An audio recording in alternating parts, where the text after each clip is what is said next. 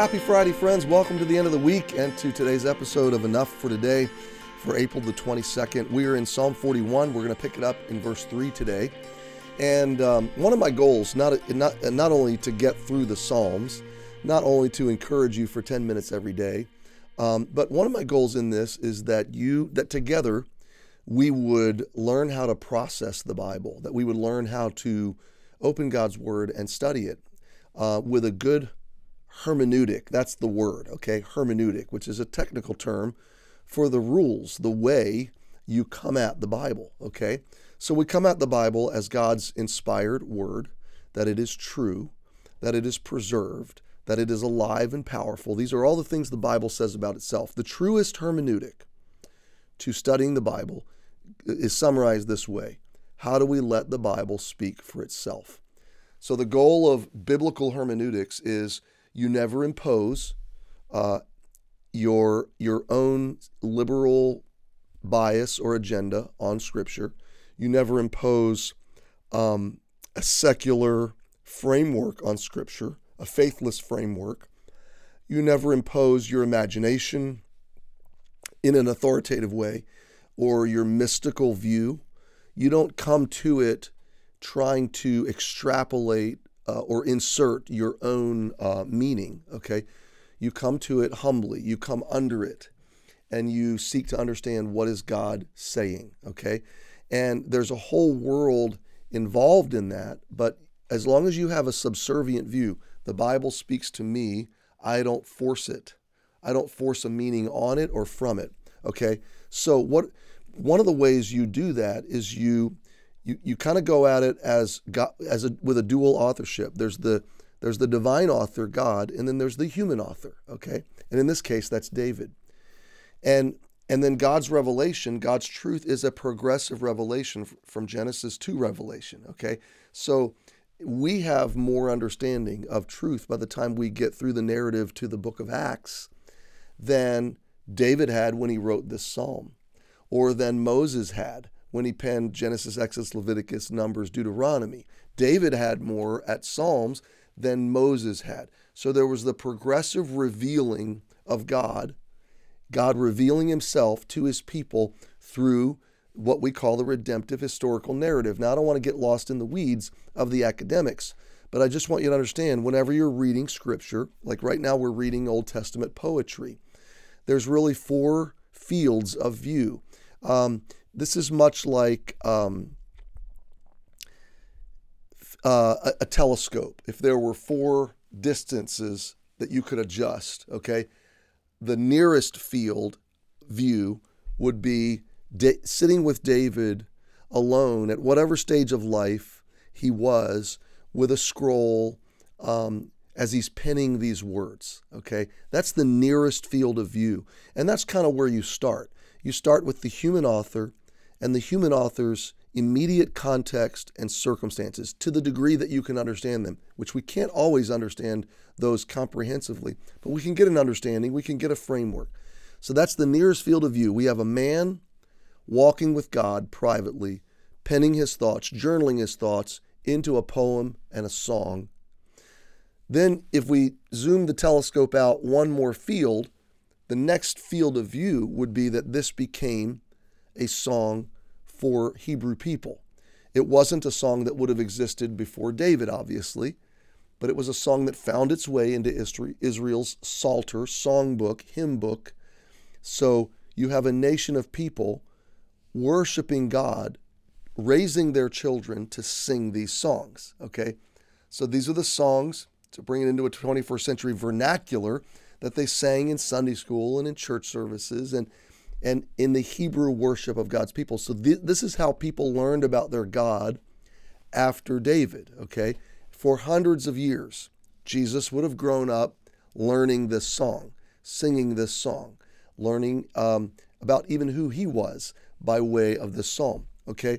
The third field view of Scripture, if we zoom the telescope out one more, the third field of view in this context is Christ, okay? So we see David as the human author in his circumstances.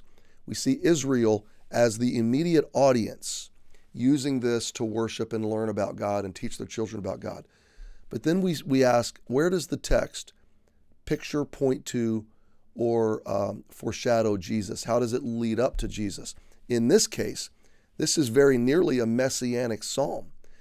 A variety of reasons, Jesus quotes it.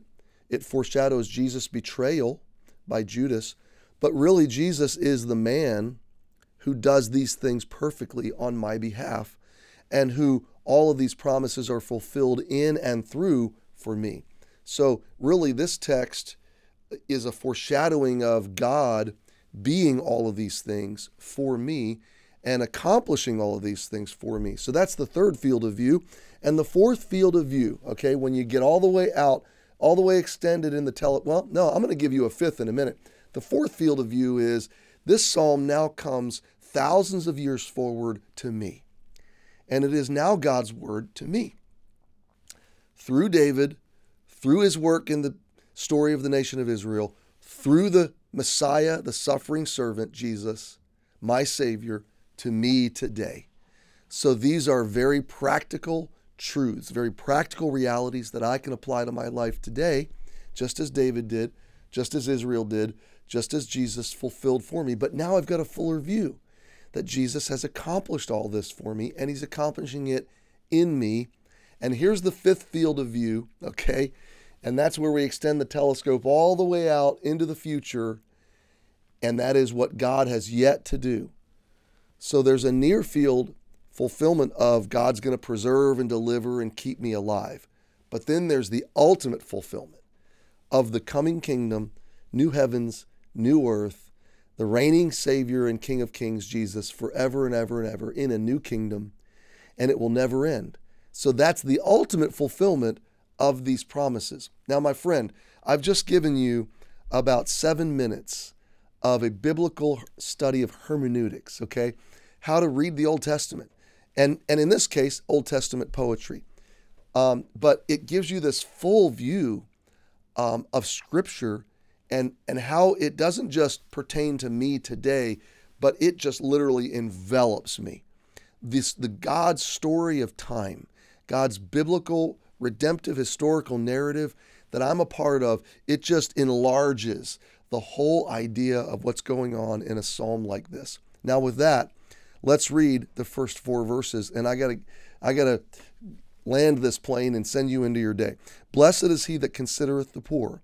The Lord will deliver him in time of trouble. The Lord will preserve him and keep him alive, and he shall be blessed upon the earth, and thou wilt not deliver him unto the will of his enemies. Now you can take every verse we just read, push it through every one of those 5 fields of view, and it's going to fill in and become this huge, beautiful tapestry of truth. But look at verse 3. The Lord will strengthen him upon the bed of languishing. Thou wilt make all his bed in his sickness. Powerful verse there. Verse 4, I said, Lord, be merciful unto me, heal my soul, for I have sinned against thee. Let's unfold verse 10 for about a minute. The Lord will strengthen him upon the bed of languishing. So we are going to have times where we're on the bed of languishing.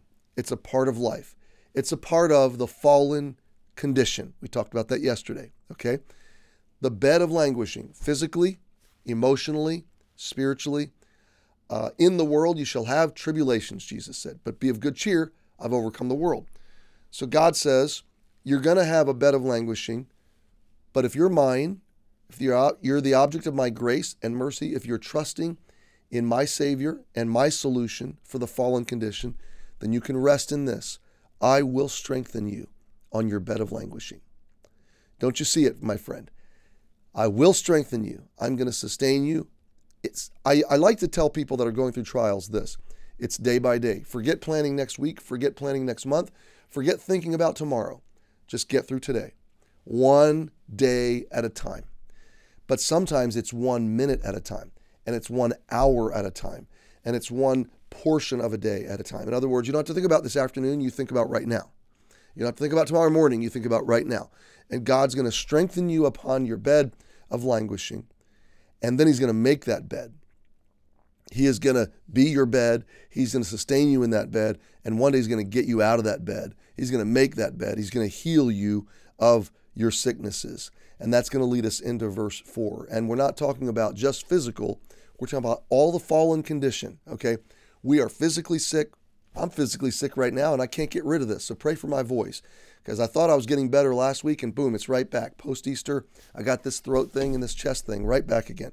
But that's a sidebar. God is going to heal our fallen condition, our physical, our emotional, our psychological, our spiritual condition is fallen before him. He's going to strengthen us in it, deliver us from it, and be merciful to us. And so that's going to take us through verse 3. We're going to pick it up in verse 4 on Monday. My friend, you have been written today into a massive story of redemption. So trust your Redeemer. And wherever God leads you today, walk with him and know he's with you and he's writing a beautiful story in your life. Happy Friday. Join us this weekend. We'll see you Monday.